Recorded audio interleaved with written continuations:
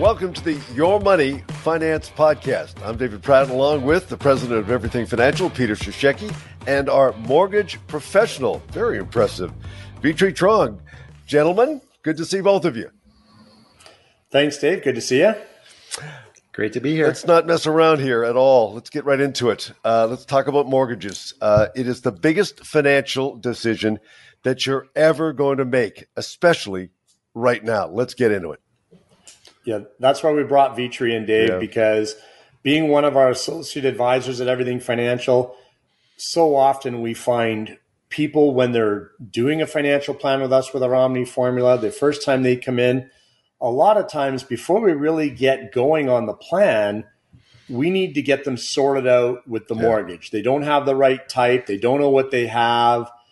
It's coming up for renewal possibly, all these different things. So in those cases, we bring in Vitri, and that's why we brought him onto our team a year and a half ago, is to make sure we can answer those all important mortgage questions with someone on our team who's not just an advisor, not just another pretty face, I think, but truly is a mortgage professional. And that's why we had no problem stealing him from his past employer. I did say that out loud yesterday. Yeah, no, it's been great working with clients. And the biggest thing that struck me is actually how little advice the clients have received on their mortgage, and how you ask them how it's been structured. And they just said, that's just what I was told to do. And I can't believe it, because that's one of the biggest financial vehicles with a house and the mortgage that you have. You really need to know how to maximize that asset. That wasn't us who told them that, though, right, Vitri? That was the big institutions that told them that. The banks, the other mortgage brokers, absolutely. Well, here in BC, as we all know, we are facing a housing affordability crisis. And that's the right word. It is a crisis. It means that you cannot afford to make a mistake. Vitri, how do you do that? You have to start with the big picture. Start with the financial plan. What are you looking to accomplish? Where are you today? And what's the path to get you there? And then you make the mortgage fit into that plan, not the other way around. It just doesn't work. Well, we've got our top 10 things that you need to know about mortgages. So let's get right into it. Gentlemen, here we go. Why is the lowest rate not always the best rate? I mean, you've already confused me. Yeah, we've been taught that all mortgages in Canada are created equally, and the only differentiating one to the other is the rate. Okay. And that is the farthest thing from the truth. Not all rates are, first of all, accessible to you, depending on if you're buying, refinancing, consolidating debt, or just simply renewing. So the rates are all different for all of those scenarios. And even if you have the lowest rate in that scenario, you have to look for what the gotchas are. What's the fine print? Because some of them, you can't get out of that mortgage unless you sell your house. Peter, how do you look at this? Well, I agree with Vitri 100%. And also, and we're going to get into this in this podcast here, there's different types of ways to calculate the interest, which I know we're going to get into in some of our top 10 things. And people aren't told that. It's amazing where everyone says, 5 years the rate. That's because that's what the mortgage brokers sell on. And I'm sure Vitri will get to the commission part later. Whereas, the facts are everyone changes their house or their financial situation, maybe not their house, but the situation changes enough around every 36 months or so, give or take, that they need to make a change. So if they've all got the 5-year mortgage, they've still got, 24 months left, which means there's penalties and they need to make a change. So why lock in for 5 if the average situation changes in 3? It doesn't make any sense. Again, get the mortgage to suit the plan. Don't get a mortgage and then try and build a plan around it, or your hands are going to be tied. Yeah, the 5-year plays off everyone's need for safety, but that it does the opposite. Flexibility gives you the most safety. Being able to pivot when life changes gives you the most flexibility. The most safety. right? That's how you need to build a financial plan, and that's how the mortgage would support that. Well, it really gets us to this whole thing about when you should be getting that variable rate. And again, it's like we're always talking in code here a little bit, but okay, let's talk about variable. You should get a variable rate every time it's available to you. Okay.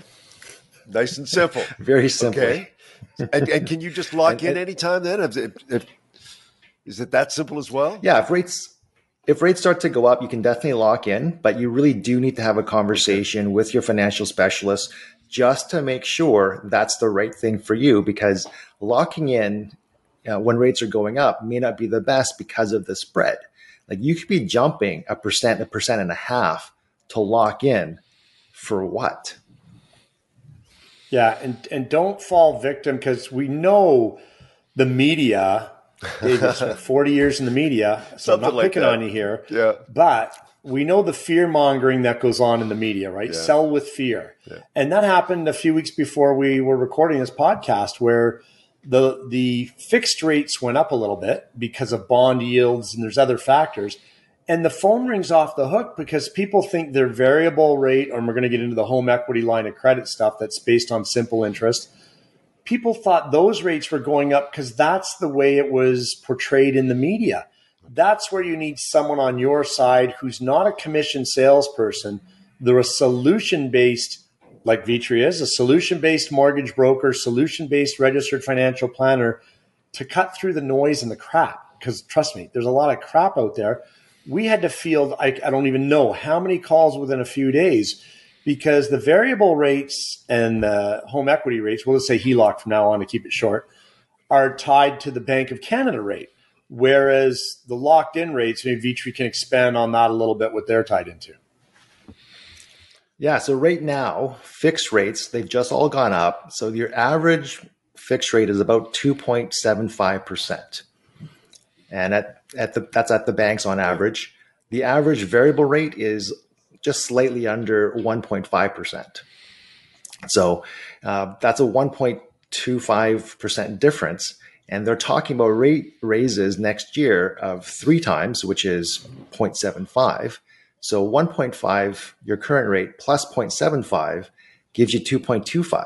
So when that settles, you're still better off by 0.5% on the variable than you are the fixed. Right? They would have to raise rates 6-7 times for you to just break even. Well, think about that too, Dave. Yeah. What Vitry just said, and I do math, as you know, for a living, so it's in my head. So if rates have to go up 6 times, well, let's say that takes, let's just say, to be aggressive, it takes 2 years, three raises 1 year, 3 raises next year to get to where your fixed rate is. Now, if you were locked into a 3-year fixed rate, you've only got 1 year to go. But here's the thing. If you were paying that considerably lower rate over those 2 years, it's going to take another year or two of the rate even going higher. Ouch. To get you to the actual break-even point. So we did a number once on this, and we were at 9 increases over 3 years to break even. You can save yourself a lot of money with variable. And as Vitry said, flexibility is the key. That's the ammunition in your pocket. And the more flexible you can be with any financial plan, we're not just talking mortgages, we talk investments, insurance, you name it. The more flexibility to have, the more you're in control. Because remember, as we always say, it's your money. And the more you can be in control of your money, the better off you are. Well, with that in mind, and Vitry, I'm going to throw this at you. When do you just stand up and say, look, I need to cancel this mortgage? I got to walk away. Yeah, no, life changes a lot. And especially it seems it's changing more rapidly today than it was 10 years ago, for sure. You know, there could be good things that change in your life. You get a raise, maybe you upgrade your house and you have to change your mortgage that way. Could be the bad things in life, right? Like if you're in a strata, maybe there's an assessment. You got to come up with 20, 30 grand. Maybe you're in one of these situations where you have a lot of debt that you have to consolidate now because you're drowning. All sorts of things. So, every 3 years or so is when the average Canadian needs to remortgage. So you want a variable rate mortgage just in case that does happen to you because of the flexibility. And what I mean by that is to cancel that variable rate mortgage, it's only 3 months of interest versus those giant IRD penalties that you hear on the news. That's when you hear people saying, my penalty to cancel my mortgage was $30,000. Ouch. We had one the other day for $45,000. Wow. Right. So you want to avoid that. That's a car. Cancellation fee is a car. A nice car. But okay, let me throw this at you, though, because we're throwing these numbers around. What is the difference between, say, a 3-month interest penalty and then the interest rate differential? I feel like I'm having to learn a new language here. Yeah, so every mortgage payment is divided up into two parts. Like part of that payment goes to interest and part of it goes to principal. And today it's about half and half. Okay. So if your mortgage payment is about $2,000 a month, 3 months of interest is about $3,000. So compare that to the $20,000, $30,000, $40,000 from the interest rate differential. And how they calculate that is they look at what the rates are today versus what your rate is. And if your rate is significantly higher, they look at all the money they would lose for the next 24, 30, 36 months, whatever's left on your mortgage term. And they charge you all of that lost profit all at once. Ouch. Also, Dave, to Vitri's credit, he's a little modest on this, but he's got a computer program, and I've seen this in action, where people will come in and say, my penalty is X, whatever, on the interest rate differential. Oh, the bank's not really charging me a penalty.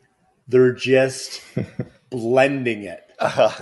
Blending is a word meaning penalty, and Vitri can actually, so they'll say, oh, we're going to get you 0.25% lower. Woohoo!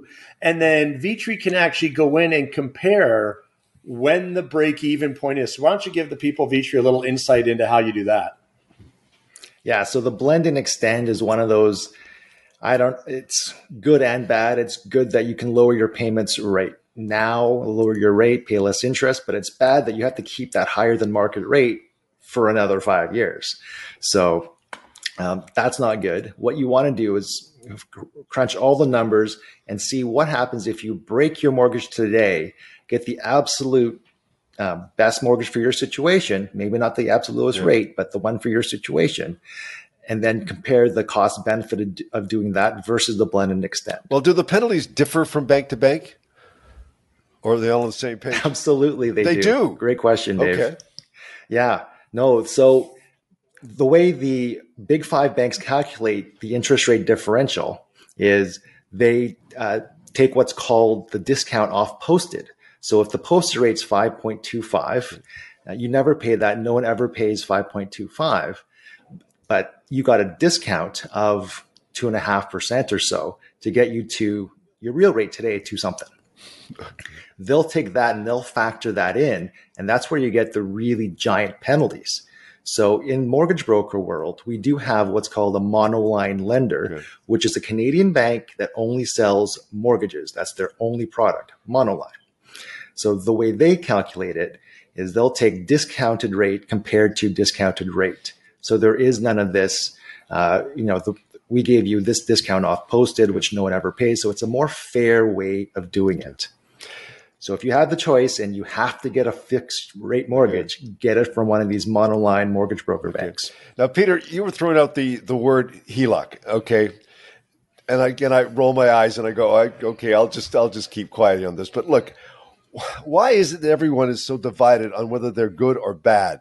And try to talk to me in words that I can understand. Please, please. If I was a cynic. Okay, really?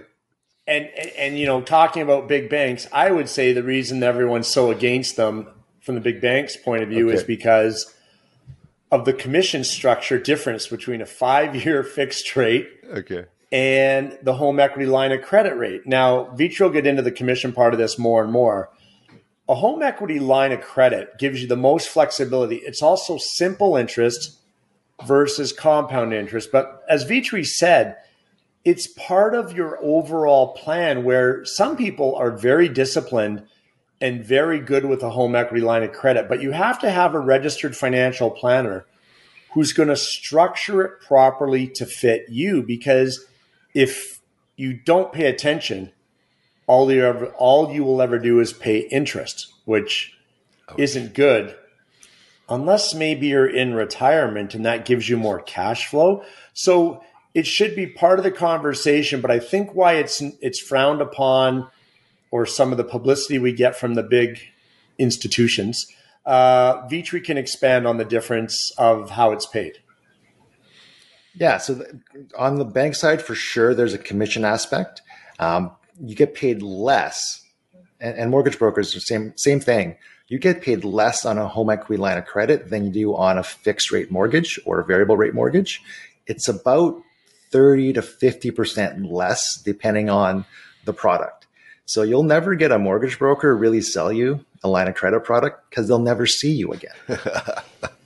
That makes it simple, to say the least. Okay, now let me throw this. Okay, go ahead, Peter.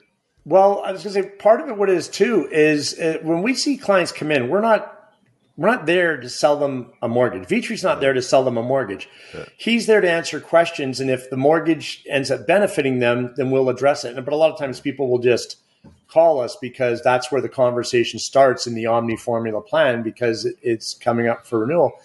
And Vitri will offer solutions with hybrids of the two, which work out great in a lot of cases. You really get yourself some flexibility on your payments. You pay way more principal down. But people are amazed when they've never even heard these things. So this is my philosophy. Yeah. If you're presented with one of these options, whether it's Vitri or you're somewhere not near it, you're going to another firm, whatever the case may be, and you're looking at financial planning, wherever you are, but then all of a sudden the bank says, oh, well, we can do that for you. That's where you put on the running shoes and you run for the door, because why didn't they tell you about that product in the first place? Yeah. Oh, guess why? Because they weren't getting paid. Yeah. So it's like the old adage, where the car guy goes, let me check with my manager. Yeah. As he's out having, in the old days, you see the old movies, he's out having a cigarette around the corner way back when. You don't do that anymore, of course. It's a different thing you do. No. But that's what happens with these people is they don't hear about a product because no one wants to tell them. The only time it's brought up is when it looks like they're walking out the door. You want to deal with someone proactive who's looking for solutions to make your life better, not worrying about putting a commission in their pocket. Let's yeah, Peter. And the other, sorry, Dave, go ahead. I was going to add on to that. The other thing is these banks aren't actually equipped to give advice. The guys there, the ladies there, they just don't know what they don't know. They don't know how to put together a comprehensive financial plan.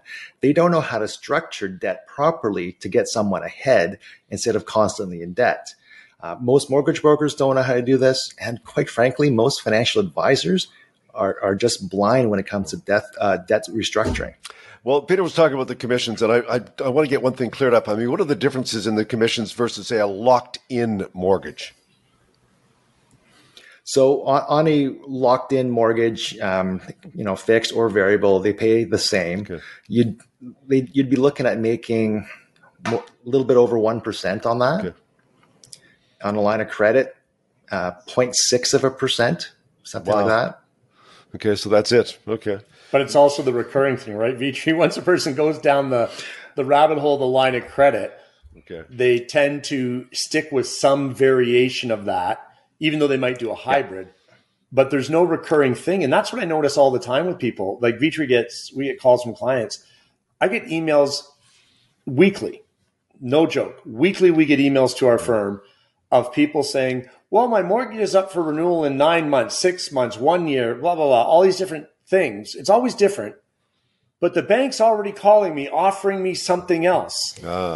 It's like, how we talk about, and I know we're going to do this in an upcoming episode, Dave, about how there is no such thing as RSP season. Yeah. There's also no such thing as mortgage season. But Vitri and I laughed about this last month. We were looking back at some statistics. Every May seems to be mortgage season, where all of a sudden all the fangs are out and everyone wants you to renew or cancel and lock into a new one. It's like, I don't know this, but you got to wonder if there's a contest at the bank every May on who gets to write the new mortgages, because all of a sudden that seems to be the time of season. So I think what it is the big push for RSP season ended, and now we're going to have a big push for mortgage season for new commissions, and then September comes and I don't know what's next. I know I'm a bit of a Peter, you're not far off. Yeah, so there you go. I used to work inside a bank, and literally contests, pizza nights for phone calling out. That actually does happen. We don't do that at Everything Financial. There's no pizza nights because the owner's way too cheap to do a pizza night. But talking about the banks calling clients and getting them to lock in, we just had that. Like I just took a call on that. It's a great example. Like the fellow had 10 years left on his mortgage.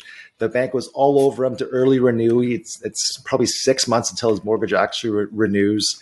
And they're offering him this killer rate that's too good to pass up. And he only has 5 days to make a decision. So I look at the rate, and it's a decent rate for, give them credit. They stepped up. It's pretty decent. But the thing is, I ask him all these questions. What's your plan? What's the goal? You've got 10 years left. You're sinking all this money into like a 2% investment, i.e. your mortgage rate. What do you want to accomplish? And then we start talking, and he wants to increase his retirement fund, max out his TFSAs, potentially buy a second property. And we look at the mortgage and go, that's not doing any of that for you. It's not going to accomplish any of those things. If we restructure that thing, take it back to 30 years, increase your cash flow, then you can start doing all of these other things and make the next 10 years way better than if you just paid off your mortgage. Gentlemen, we've been talking about, young buyers getting into the real estate game here. Okay, so here's the next question. How do you go out and build that mortgage when you are, quote unquote, young? No, great question, Dave. And that goes with that mortgage planning and looking at what you want to accomplish in the future. When you're young, if you have less than 20% down payment, your options are quite limited, right? So if you have 5, 10, 15%, you have to get what's called an insured mortgage. So that's with mortgage insurance from CMHC or Sagen or one of these mortgage insurers. So your options there are quite limited. I would take the variable rate almost no matter what. Even if there's a very little spread between the fixed and the variable, almost always take the variable because you're buying your first home. What do you know about home ownership, right? We've had clients 3 years in, first home, we bought the wrong place. Now what? Yeah. So if they had a fixed rate mortgage, really hard to get out of, we talked about the penalties. But being in a variable rate mortgage, it was super simple. The costs were really low to do. Remember this too. It made me think of a story when Vitri mentioned that. We always hear this from people, and we're at that time in our lives again where we're hearing it again. It runs in sort of 5-year increments in BC where we have these huge increases in real estate prices for a very short period of time. But when you hear the propaganda, it's like this is ongoing and it's always going up at a clip of 20 to 30%. And people will say, oh my gosh, my kids or my this or my that will never be able to afford a house again. I remember when that was told to me in the 80s. It was told to me again later on. Sure. But I remember in 2015, our rates went through the roof and then they settled down for 5 years. So in the end, still, and I just saw this stat the other day, the average price increase of a home in BC, and this includes the Lower Mainland, Dave, 5%. Wow. It's not insane. Yeah. The difference is, and we think it's insane because we're in one of the most expensive cities in the world, but it goes up in big increments and then it levels out or even dips a little. And then it goes up in big increments again, and then it levels off for a while. So what happens is when these increases happen, especially for young people, it becomes a self-fulfilling prophecy where they all think I better do this now and they don't make the right financial decision. Part of that is because they all expect to live, downtown Vancouver. Yeah. Well, geez, do you remember when you had to move out to way back when? I'm talking a couple of generations ago, so I'm going to date myself. Okay. And this is older than me. This is my parents and so on. They had to move out to New West or Burnaby or, oh gosh, think about it, Coquitlam. I mean, they had to move way out. Well, maybe if you're younger, you might have to move out to, Abbotsford, Aldergrove, Cloverdale, Langley, oh my gosh, Chilliwack, and you might have to commute because that's what you can afford. That's where the purchase of the most important thing, this first home or second home or piece of real estate needs to be part of a plan because, as Vitri said, you have to look at it from 30,000 feet. In other words, Dave goes, what are you talking about 30,000 feet for now? I can see it in your face, Dave. You got to look at the big picture with everything brought to the table, not just, I need this house in this 350 square foot condo in Falls Creek because that's what I want. But you realize, if I move out to Port Coquitlam, I can get 2,300 square feet. And nowadays, remember, a lot of people don't have to work, right there. They're working from home a percentage of the time for sure.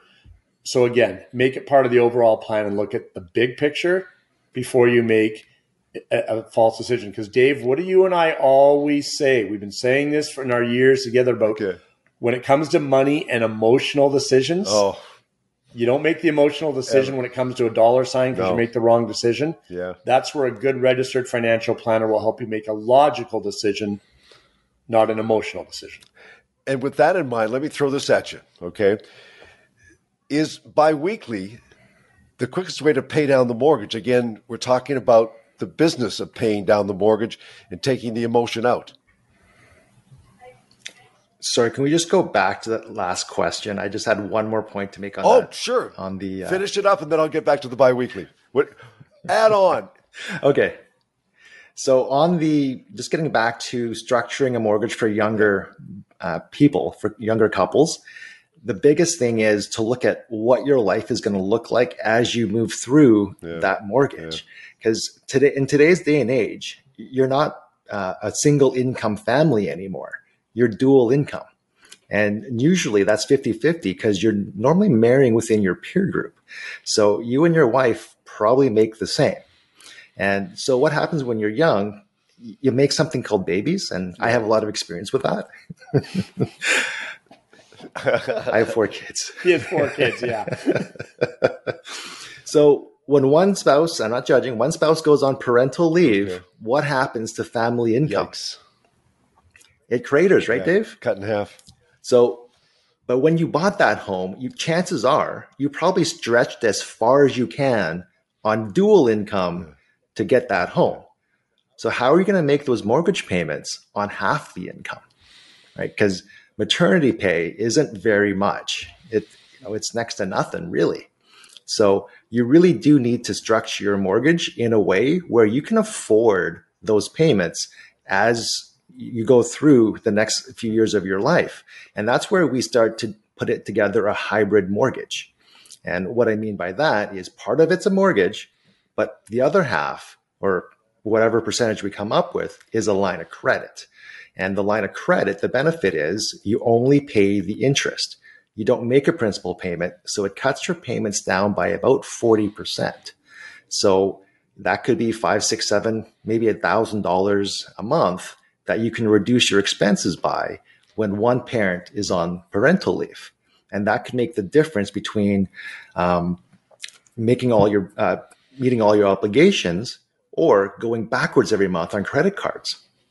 Kind of explains why I just got a dog and just let it go at that. Well, here's what the haters are going to do, Dave. They're going to hear Vitri say that, and they're going to go, see, you're not paying anything down.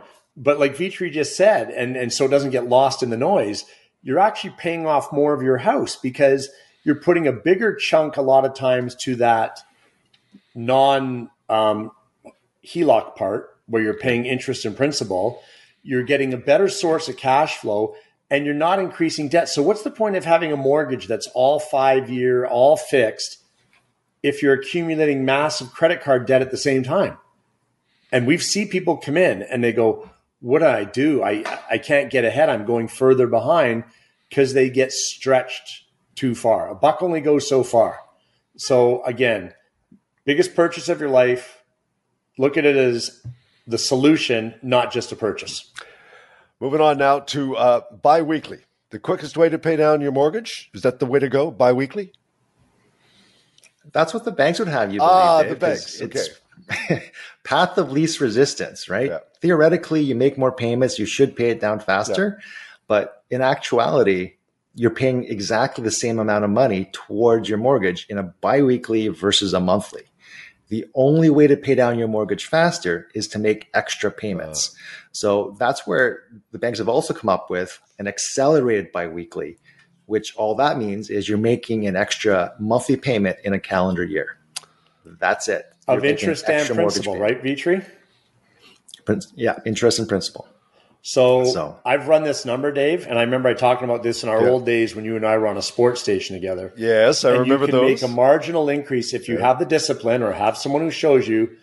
Instead of making extra payments of interest and principal, why not find a way to make extra payments of just principal? Now, Vitri, I just put your next comment on a platter for you, so go for it. How could you do that, Vitri? Make an extra payment of just principal and even accelerate that payoff even quicker? Tell me there's a way. Well, there's two ways. There's the slow way, which the banks will want you to do, and that's just make a lump sum payment at the end of the year into your mortgage, which is the slow way of doing it. Because if you prepay a mortgage like that, Dave, you're buying an investment at the same rate as your mortgage. So if your mortgage rate is 2%, congratulations, you bought a 2% investment. So there's a better way, and we've run the numbers on this, Peter, where instead of doing that, you use one of the greatest tools the government's ever given us, the tax-free savings account. If you take your extra cash flow and you stick it in there, at some point, that TFSA is going to grow to a really, really large number, and you may be able to then clear off your mortgage a lot sooner. But this isn't the 0.15% TFSA, the big sign you see when you walk in the bank, right, Vitri? This is like a TFSA that's more on the retirement side of things. That's right. At TFSA at the banks, you're getting less than 1% typically. And that's why when you talk to the banks, they're just going, well, what's the point? Why would you do that? Because if you're in their world, that's 100% true. But by using independent portfolio managers, you're able to take advantage of the market, because a TFSA isn't a product. It's just an investment vehicle, and the different products can go in there. And our portfolio managers can get a much, much better return in line with what the stock market is. Let me throw this by you. Is there a situation where you should never, never pay down your mortgage? Go, Vitri, go. The obvious answer.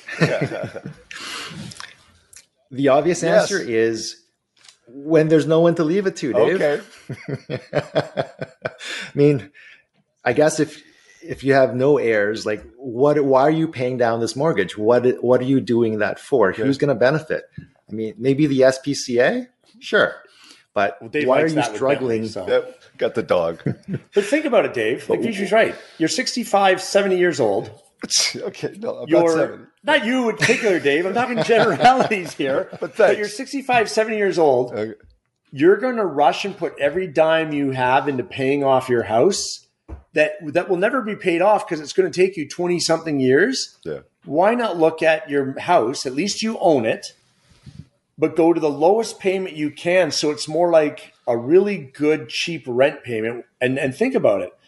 If you have a nice house, but there's only a couple $100,000 left on the mortgage, that interest only could be a fraction of what you would get a rent payment for in that area.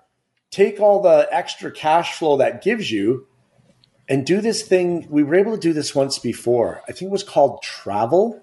Okay.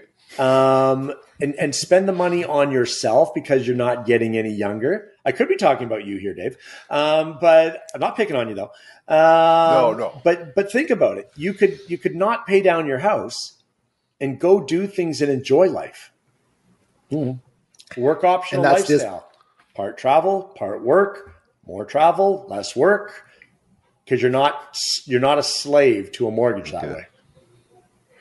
And that's the second scenario, Peter. Good segue. When you've entered retirement, you should not be paying down your mortgage. You should just go to interest only, get the extra cash flow, and put that towards enjoying retirement.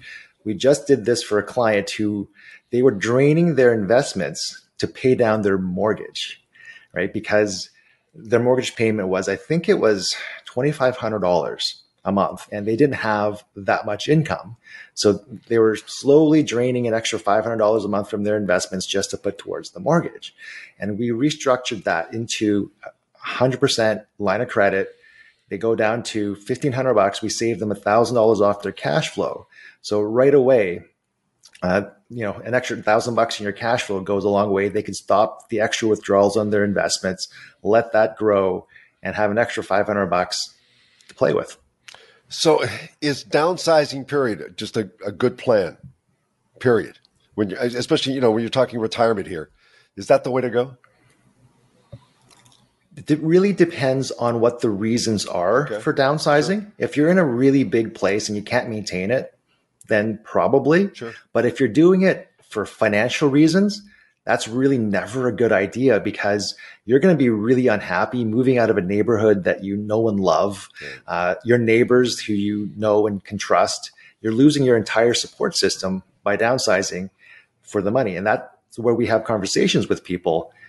Like, maybe go interest only. Maybe we find another way to make this mortgage payment and keep you in that home. Remember too, Dave, and this is seriousness. Okay. Hard to believe, I know, with me, but the three biggest stresses in life: loss of a spouse. Yeah.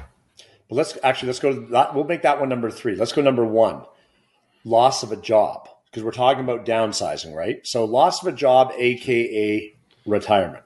Good. So that's very stressful, because people, even though it sounds great, it can be very stressful on people in retirement. You just don't know how to deal with it. It's a whole different thing from what you've been doing for the past 40 years, let's say. So that's number 1. Then you add downsizing, because the second biggest thing is moving. So you retire, lose your job. You're going to move, pick up where you've lived for 20 years or something like that, and built the relationships in a home and the support structure around you with all your friends and everything else. So now you're going to add moving in. And as I alluded to earlier and jumped the gun, then number 3, loss of a spouse, because one of you is going to kill each other if you do those other 2 things at the same time. You're going to be at each other's throats. Yeah. So don't use downsizing as part of a retirement plan, because here's what I've seen in 31 years of doing this. Okay. 99 times out of 100, people may downsize, but they don't down price, right, Vitri? It's a lateral move to the new shiny toy, because they've been in the same house for 30 years or 20 years, and now they want, we're going to downsize. But their $1.5 million house went to $1.5 million newer condo or newer townhouse or newer something somewhere else. So they don't actually put extra money in their pocket. They just get a new shiny toy. Yeah.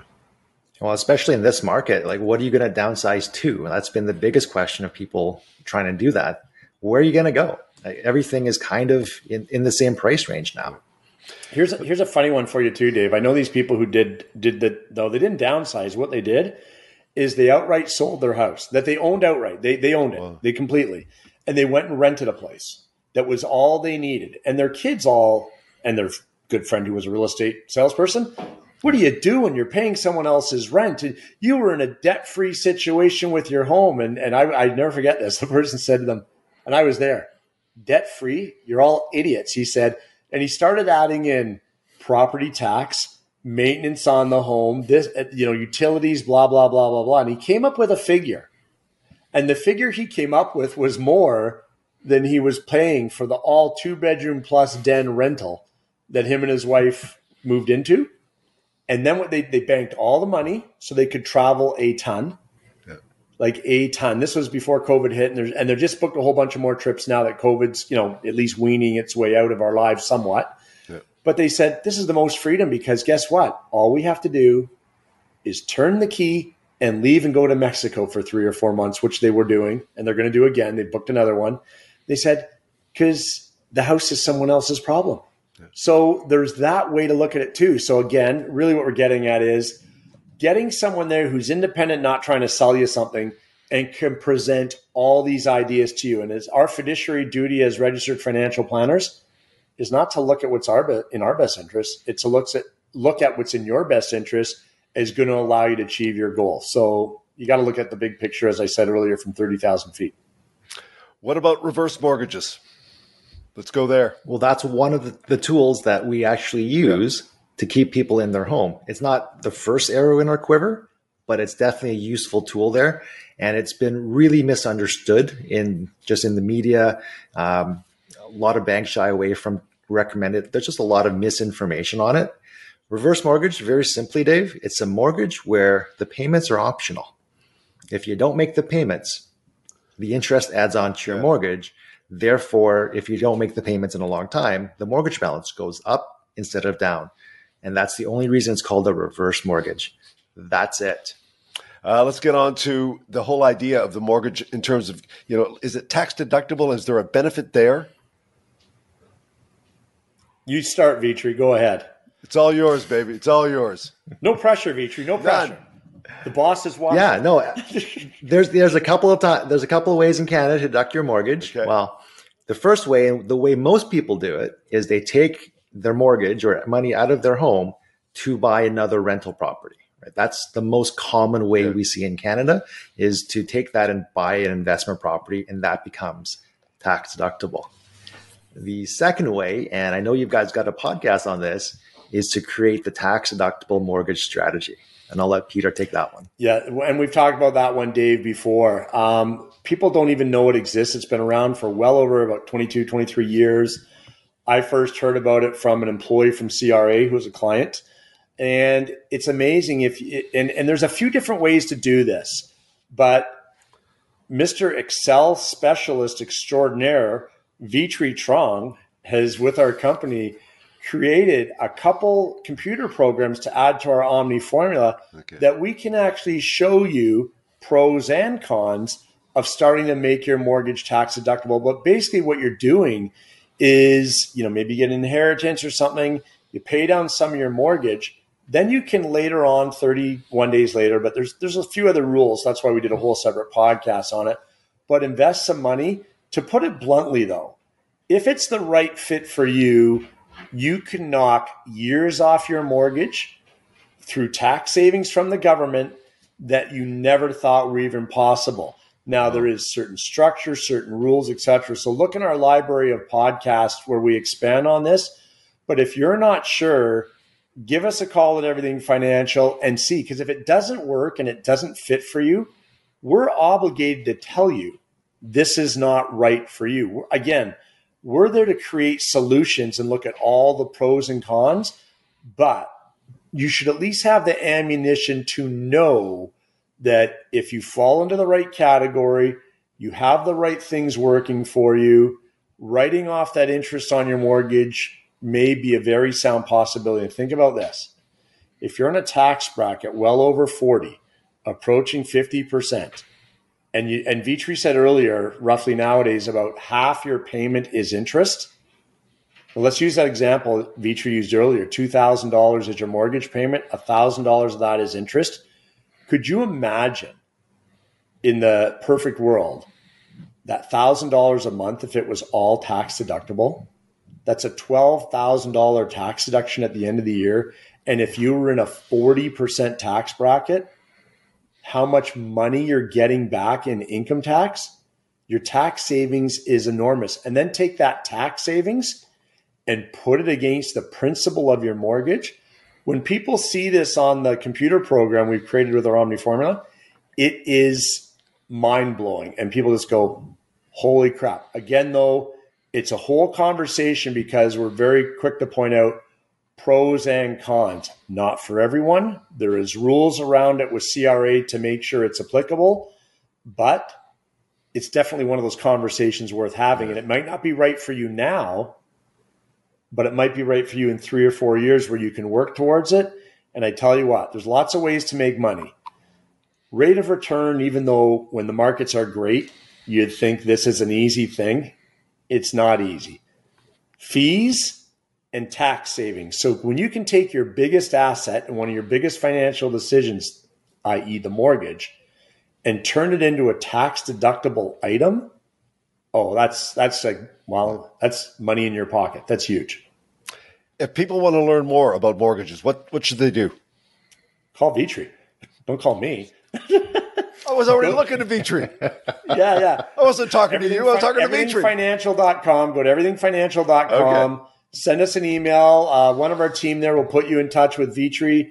or depending what else your questions are, any one of the rest of our teams. And even though Vitri does a lot of our meetings and a lot of our introductory meetings, all our meetings with our Omni formula, when we're creating a plan for you, if you get me or one of our other advisors and we find in the discussion that we need to pivot and really answer a lot of specific mortgage questions, we don't hesitate to bring Vitri into the conversation right away.